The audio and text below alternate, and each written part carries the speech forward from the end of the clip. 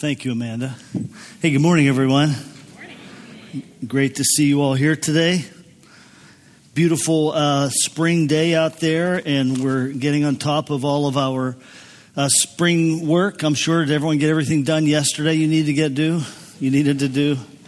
I have lists from 2 or 3 years ago that I still haven't completed, and the jobs I haven't completed are so big that they still don't get completed the next year, but eventually we'll get to them.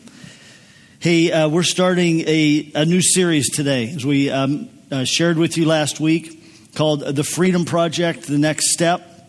And this is kind of a continuation of a series we started last year called The Freedom Project. And if you were here last year, then you know that we entered into this Freedom Project as a result of God really speaking to us as leadership in the church. And God spoke to us very clearly that we needed to reject a spirit of scarcity, that there was a mindset of scarcity in individuals' lives, but as well in kind of like our corporate mindset and the way we functioned and operated.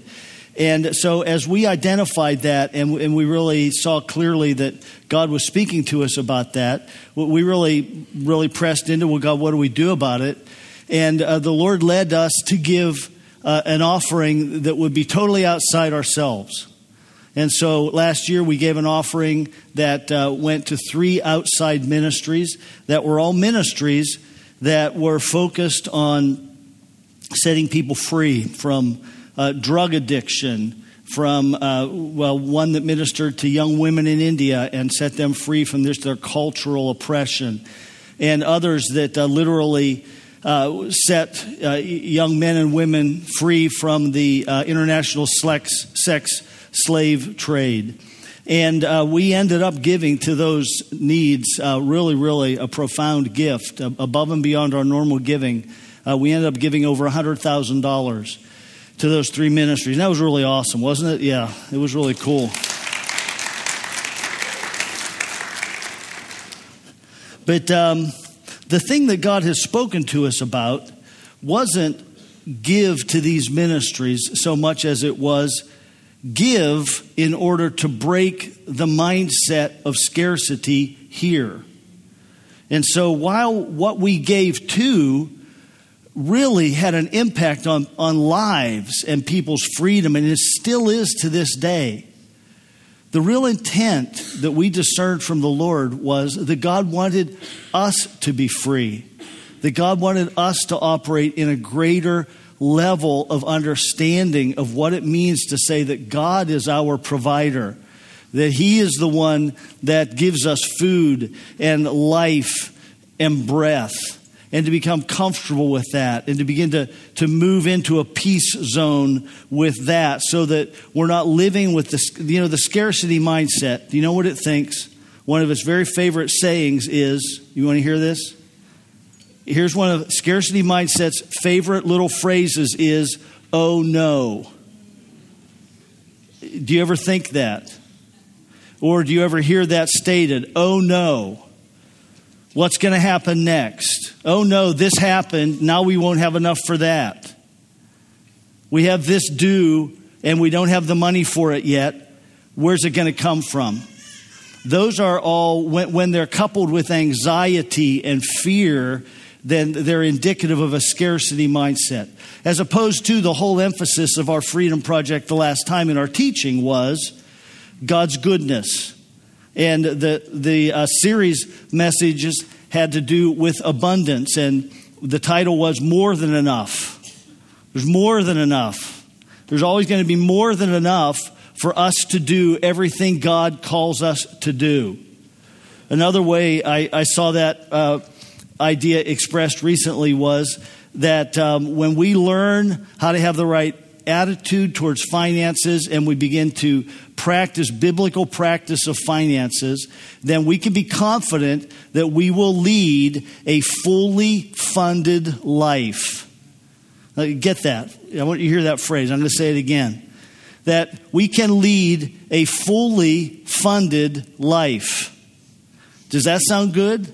Yes. That sounds good. Now, what that means is fully funded, not according to the network report in the news or to the television program I might like watching, but fully funded in this sense that I will have everything I need to accomplish everything God calls me to do. And so to live a fully funded life and to have the right perspective of and relationship with possessions means that my heart, it just has to be submitted to the heart of Jesus. I have to be following him at a heart level and living out of the new heart that he's given to me. And when I do that, then I'm going to view finances differently. I'm going to have greater insight into who he is. I'm going to have greater peace in my own heart and confidence about the future. I'm not going to have any problem giving because I know it's all God's, and God's going to provide everything I need to accomplish everything he calls me to do. And so this whole emphasis that we've had in the Freedom Project has really been some powerful thinking that we want to engage with at a deeper level this year. And so this year, God has spoken to us again very clearly as we've wrestled with this idea of doing another Freedom Project and what should we do and what does God want us to do. And we concluded after a lot of prayer and counsel and are very clear on this, that God doesn't want us to do any outside project this time. He's not calling us to do a one-time outside focused gift in this Freedom Project. In fact, we're not going to do even a one-time gift. The focus this season for the Freedom Project is that we would gain a higher level of personal freedom. That you and I, as individuals, will build on what was done last year. And what we did last year did break a spirit of scarcity. It did have an impact. There is freedom here. And now we step off of that into just a greater understanding of who Jesus is, a greater, closer walk with him, and a deeper understanding of what he's calling us to when it comes to how we relate to possessions and finance and all of that, including giving. And so this year's Freedom Project is going to be focused much more on us personally gaining freedom. Now, what that means is that we have to change some of our preconceived notions. What that means is that some of the ways that we have learned, we have to recognize might just be wrong. We might need to reevaluate them. We might need to rethink them. And so often in things that are deeply entrenched, and what we believe about money is probably very deeply entrenched in our hearts and our lives. It's probably very deeply entangled with our past, with our family history. And so just for some of us, just the validation that I grew up in a good home with loving parents is entangled with whatever I learned about finances from that home, whether it was biblical or unbiblical. Does that make sense? And in our view of what we believe about the whole thing, it's so tangled up with our past that we really have to come to a point that we make a conscious decision to be open. Otherwise, we'll hear stuff and we'll just think, oh, I've heard that before. We'll put up barriers instantly. Oh, I don't want to hear that. I heard that before and it made me feel uncomfortable, so I'm not going to listen to that. Or we'll read verses and we'll think, yeah, I've seen that verse before. We'll just miss the point. We won't be open to hear what God has to say to us if we don't pointedly open our hearts. Let me try to illustrate this for you. I grew up in a home where my dad had the attitude that his birthday was not a big deal and nobody should ever make a big deal out of it. Now, he didn't say that about birthdays in general. I still had a birthday cake every year and got presents, and my cousins would come over and stuff like that. But my dad, when it was his birthday, or even maybe when it was mine, there was a little bit of scoffing involved in the thinking, but it would be, well, this day's no different than any other day. you're not really a year older today. Not really. And why make a big deal out of this? And so that was his basic attitude about the whole thing. When I became an adult, that just became my adopted attitude. And over the years, I have always said, I don't want anything for my birthday. Nothing big. No parties, nothing like that. In fact, Lori had a surprise birthday party for me when I was 35. It took me 10 years to forgive her for it. Actually, it wasn't as bad as I thought it would be. But still, just recently I had a birthday. And the people that are close to me know that I don't want like a big deal made out of my birthday.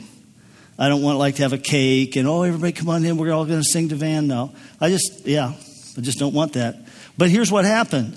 One friend gave me a gift card to McDonald's for $25. So I get 5 breakfasts out of that. And they know that I like to go to McDonald's for breakfast, once a week. And so I thought, well, this is really cool. And someone else gave me a bag of barbecue potato chips. And man, you can't beat that, And so that was cool too. And everything was low key. And the staff gave me a bag of McDonald's coffee, which was nice too. But this was all low key. There was no like big presentation or anything like that. But it all made me kind of think, I wonder if maybe I'm wrong in this. And I realized I probably am wrong in my attitude towards birthdays. And I think I've known that for years, that this is an unhealthy attitude. I've known that for years, but I have never come to a moment in time where I said, I'm going to be open to new thinking on this. God, I think this is wrong. Would you show me the right way to think about it? Or at the least, God, if this is wrong, would you show me the right way to think about it? You following me? Okay, with this whole topic and with this freedom project this year, for us, our hearts to be set free, for us to walk in freedom, we really have to come to a point that we just say, okay, God, I've heard teaching on it before, or I've learned about it before, or I have certain attitudes about the whole thing of money and possessions and giving. But Lord, I'm going to just say to you right now, teach me, show me. I'm putting it all out on the table, Lord. Just like I have to say, God, my dad was wrong on his attitude towards birthdays. As much as I loved him and as great a guy as he is or was, he passed away in 1988, but as good a man as he was wrong about that. And I just want to be open for you to fill in some of the blanks for me and teach me about that. Does that make sense? Okay, so that's what I'm calling you to right now.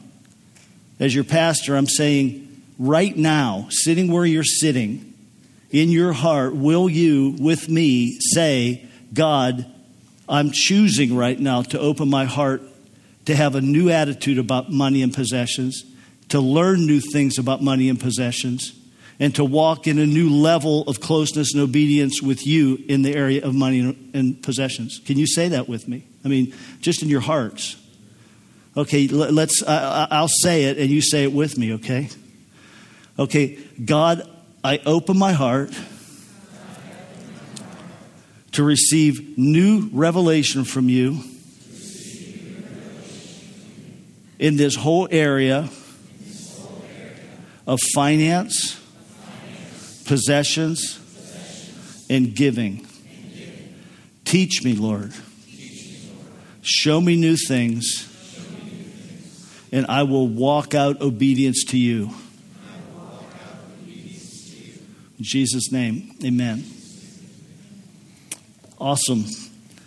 It's really, really important because Jesus made money and possessions a real core teaching in his teaching on discipleship. And you know what a disciple is, don't you? A disciple is a learner. A disciple is someone who attaches to another person for the purpose of learning how to live life from them. And so a disciple of Jesus is someone who is, obviously, first they have to believe in Jesus, But then believing, they have to be willing to say, I'm going to arrange my life around the life of Jesus. And I'm going to follow his life and be what he's calling me to be and what he wants me to be. So Jesus talks about this all the time.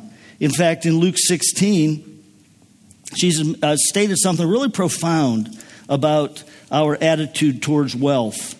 Here's what he said. He said, whoever can be trusted with very little can also be trusted with much.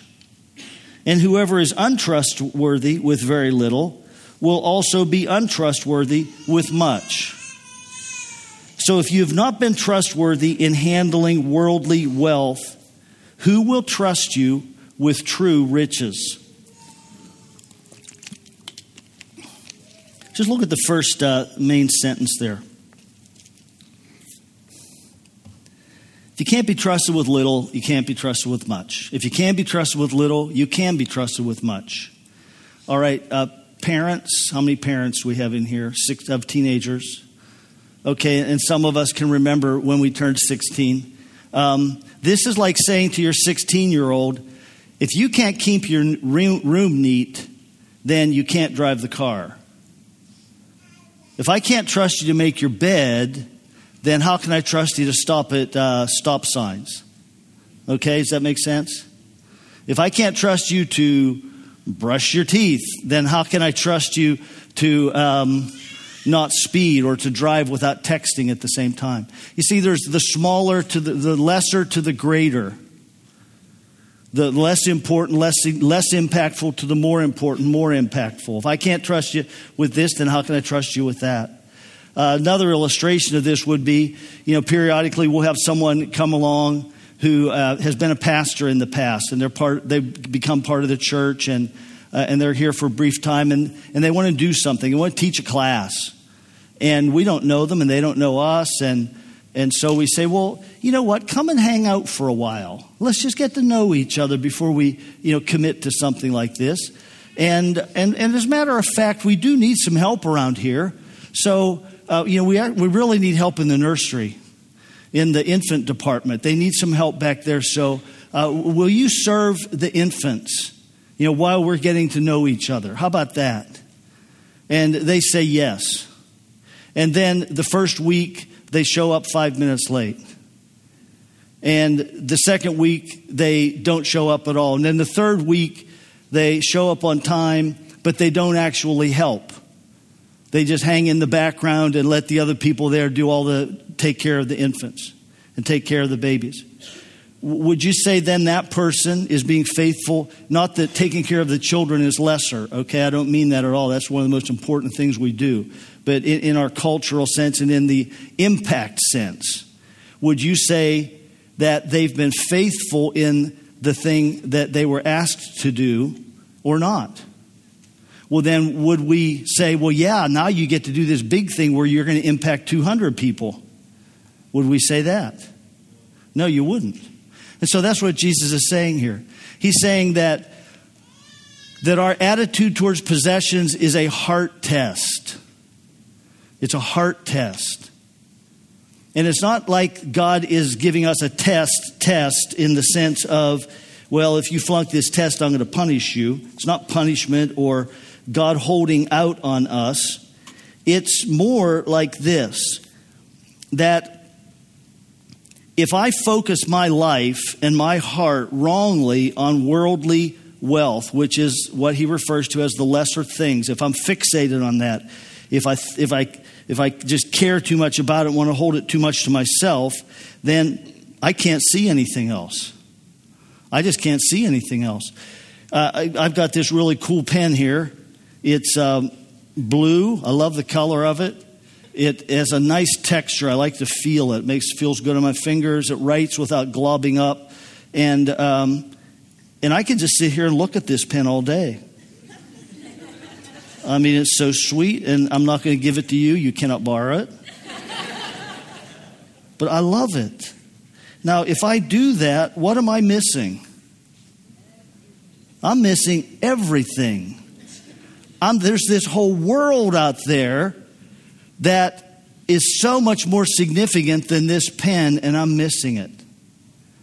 And so that's what Jesus is saying.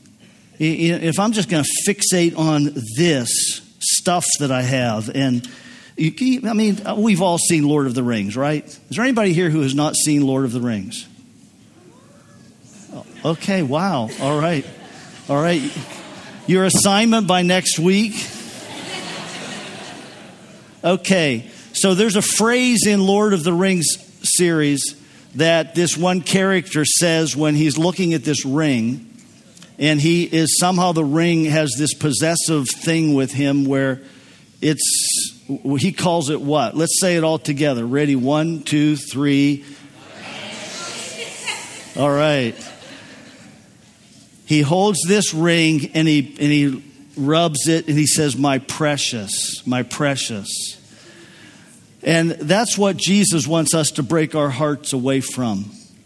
Holding stuff, holding our possessions, the money we have, and holding it and looking at it and saying, mine and precious. This is so precious to me. Don't mess with this. This is precious. This is why we have to make the honest-hearted decision to say, I'm open to learning new things.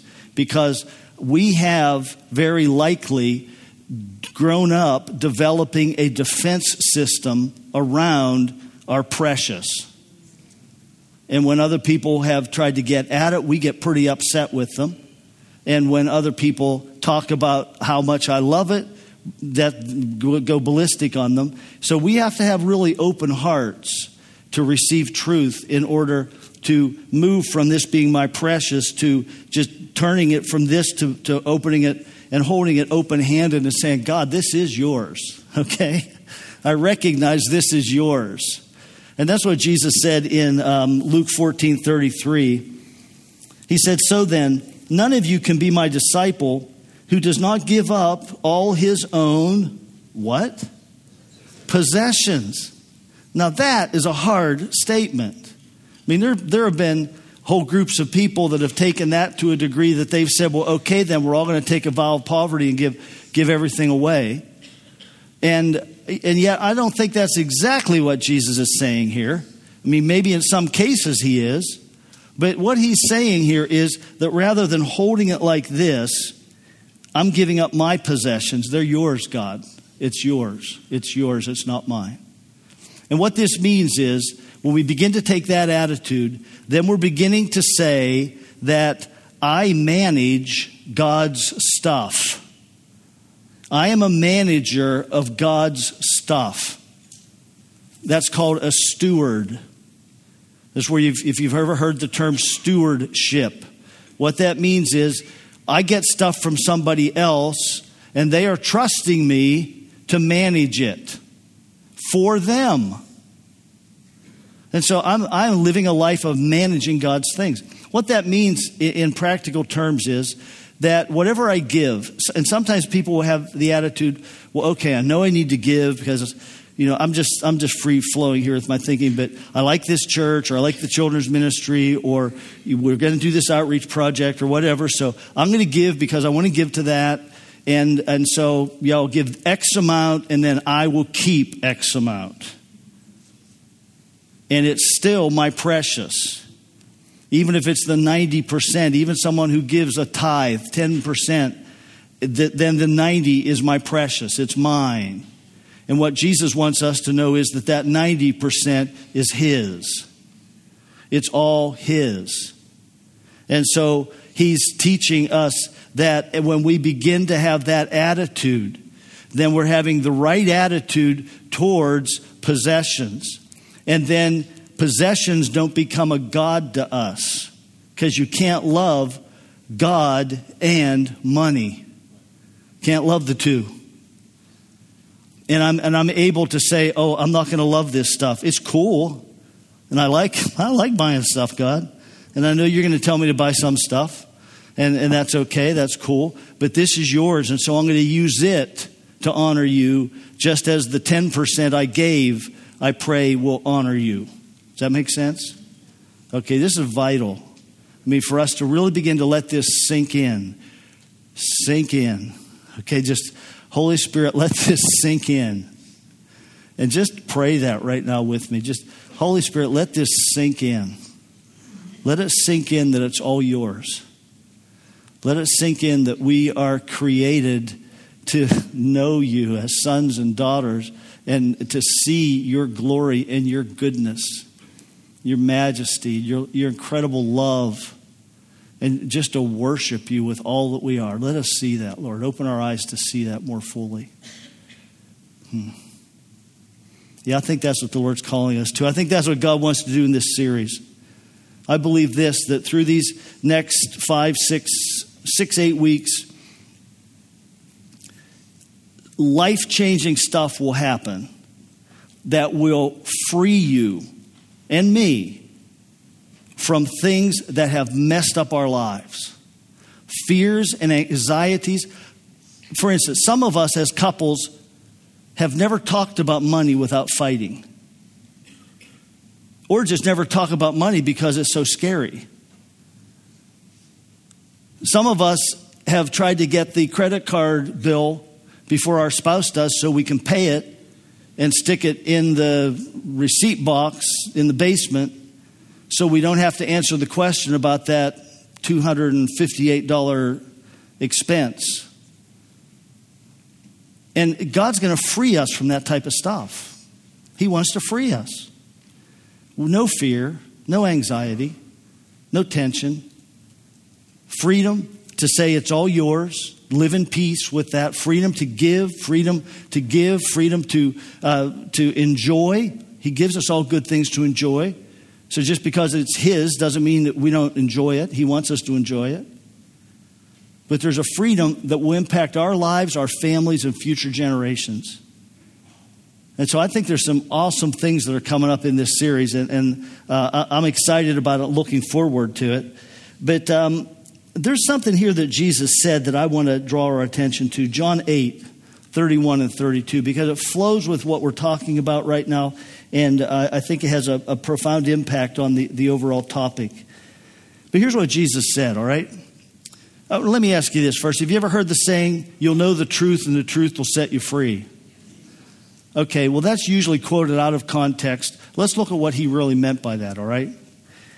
Jesus said to the people who believed in him, you are truly my disciples if you remain faithful to my teachings. And you will know the truth, and the truth will set you free. Now, I want to point this out. Truth is more than propositional statements. Truth is more than a theological statement. It's not something that you can check off on a box. I believe in God the Father, God the Son, and God the Holy Spirit. Check. I believe that God the Son. I believe in the atonement of the cross. Check. No. Truth here, the word truth here really means reality. It means seeing behind the statements, seeing behind the things, and seeing the real thing. So truth is really revelation from God. It's when the Holy Spirit opens my mind. Wow. I mean, it's one thing to say, I believe in God the Father, God the Son, and God the Holy Spirit. It's another thing to be here in worship someday, or to be at your home in up early in the morning and reading the Word of God and in prayer and worship, and have the Holy Spirit just come and you just say, I see you. I'm not saying with the physical eye, but I see you with my mind. I see you with my spirit. I grasp you now, who you are. I see the magnitude of what it means to say that there's a triune God who has existed from all eternity. But I see the love, I see the power, I see the blessing, I see the community. I see there's a difference between checking that off on a box and seeing it. And Jesus is talking here about seeing who God is. And when we get revelation in our minds so that we can perceive who He is, that's what sets us free. That's what sets us free. And so how do you get that? Well, He says here, if you hear my words and you do them, then you'll know the truth, and the truth will set you free.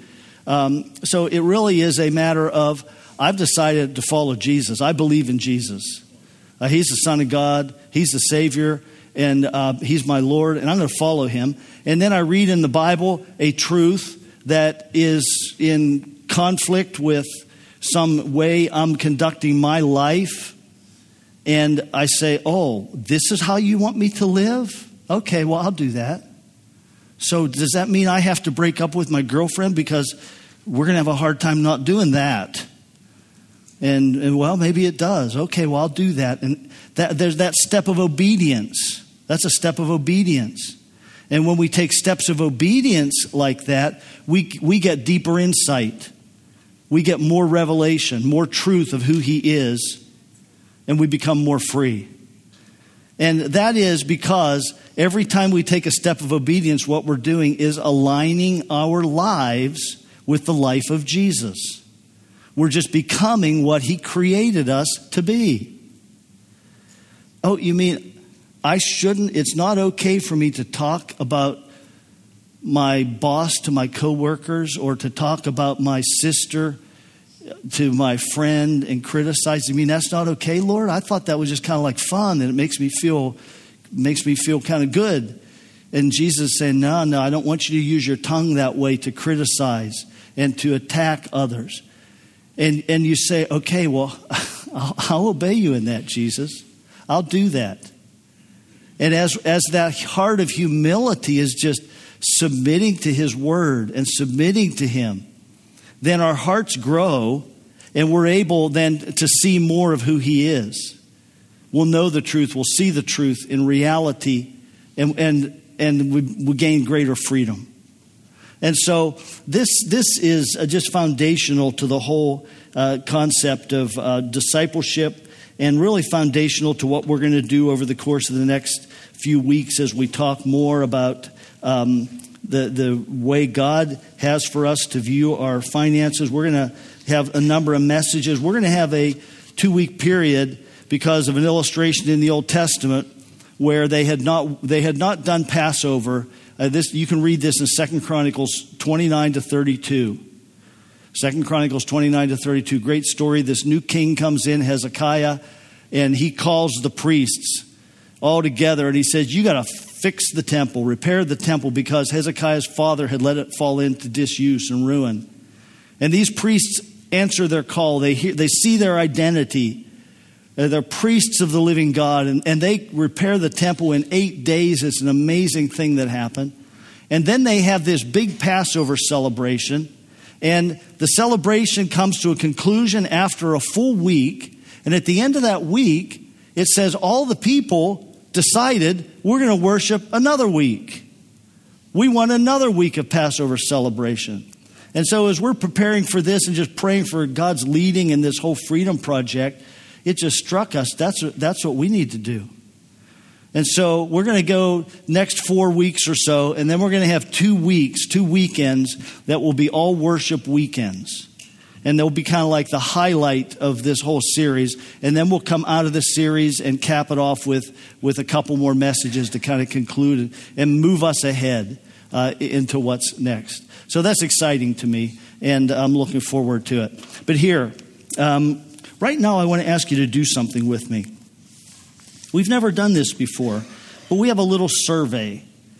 If you'd help me with this, it'll help us as a church to know who we are, where we are, what's happening, and then we'll take a survey like this at the end of this series, and we'll be able to see, have we grown? You know, what's the response? And it's really all about heart attitudes. But in the first section, there are several things there. You might want to check a couple of them in the first section. They're going to be being passed out here in just a minute. Yeah, ushers, come on down. I think they are. Yeah. All right, so the first section, you might want to check a couple of those off. In the second section, you probably are only going to check one of those. No names, do not put a name on it. And really what we would like is one per household or one per giving unit. If you're married and as husband and wife you have separate jobs and you give separately, then each of you fill one out. Otherwise, if you give as a household, just fill out one for your household, okay? It's going to take us a couple of minutes. There are pens in the back of the chairs there. Did you guys get ones? Get some here? We need some up here, fellas. Right up here.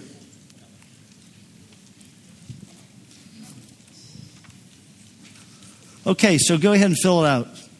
Oh, wait a second. No cheating. No copying. We'll know if you copy. If you can listen and read at the same time, I heard a joke. There was this guy in college who took a test. Only missed one answer on the whole test, but the professor flunked him.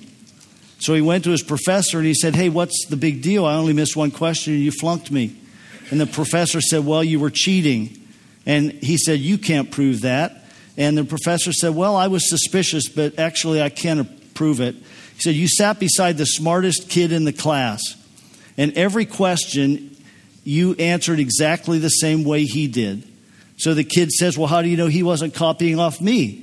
The professor says, "Well, I wondered that until I came to question 37, and he wrote, 'I don't know,' and you wrote, 'I don't know either.'"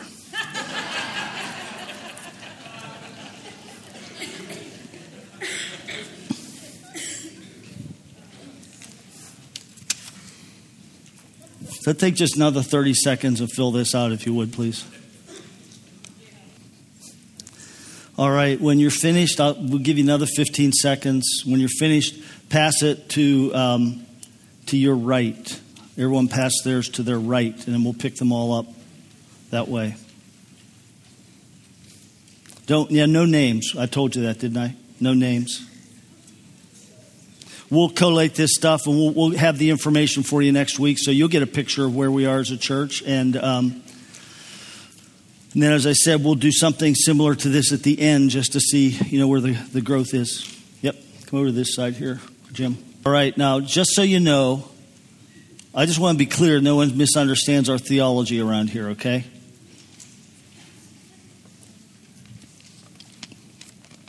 Just to be certain, I'm going overboard with this, I realize, but just so you know, you really can't take it all with you. You know that, don't you? You can't take it all. That's about as likely as the last little statement we made there happening, so can't do it. Thank you very much. We have a declaration of freedom that I'm going to read to you, and then we will read together as a church body, and we'll do that entering into worship. And then next week we will begin reading these as part of our offering, and I think this is a powerful way for us to, as a community, affirm some things and affirm open-heartedness, and it really is a statement of intent. It's a statement of blessing of God as well as prayer. So I'm just going to read it to you at the beginning, okay? So you can just listen. It's going to come up on the screen. And the one you have in your program is a little different than what will come up on the screen, but we will nuance this throughout the whole time of this Freedom Project. All right. Declaration of Freedom. I'm going to read it, and then we'll read it a second time. Through Jesus Christ, I am set free. I reject lies of fear and anxiety. I embrace the power of Holy Spirit in me. I am no longer a slave to old ways. I have a new mind through Christ. I will live in boldness and victory as a freeborn son, daughter. If you're a guy, you say son. If you're a woman, you say daughter there, okay? Son, daughter of the living God. The Creator God is my Heavenly Father. All I am and all I have flows from His goodness. Worshiping Him is my highest calling and greatest joy. I will worship Him with my song and my praise. I will worship Him with my possessions. He is worthy of my time, my energy, and my creativity. Today, I choose to worship Him with all I am and ever will be. Amen. All right, let's stand together and say this with me, would you? If you can, if you're not comfortable, then don't. But if you can, with a free heart. And as always, worshiping down front is powerful. And so please feel free, and we invite you and welcome you and encourage you to come down to the front to worship. But we're going to start this and read this together now. Through Jesus Christ, I am set free. I reject lies of fear and anxiety. I embrace the power of Holy Spirit in me. I am no longer a slave to old ways. I have a new mind through Christ. I will live in boldness and victory as a freeborn son of the living God. The Creator God is my Heavenly Father. I am, and all I have flows from His goodness. Worshiping Him is my highest calling and greatest joy. I will worship Him with my song and my praise. I will worship Him with my possessions. He is worthy of my time, my energy, and my creativity. Today, I choose to worship Him with all I am and ever will be. Amen.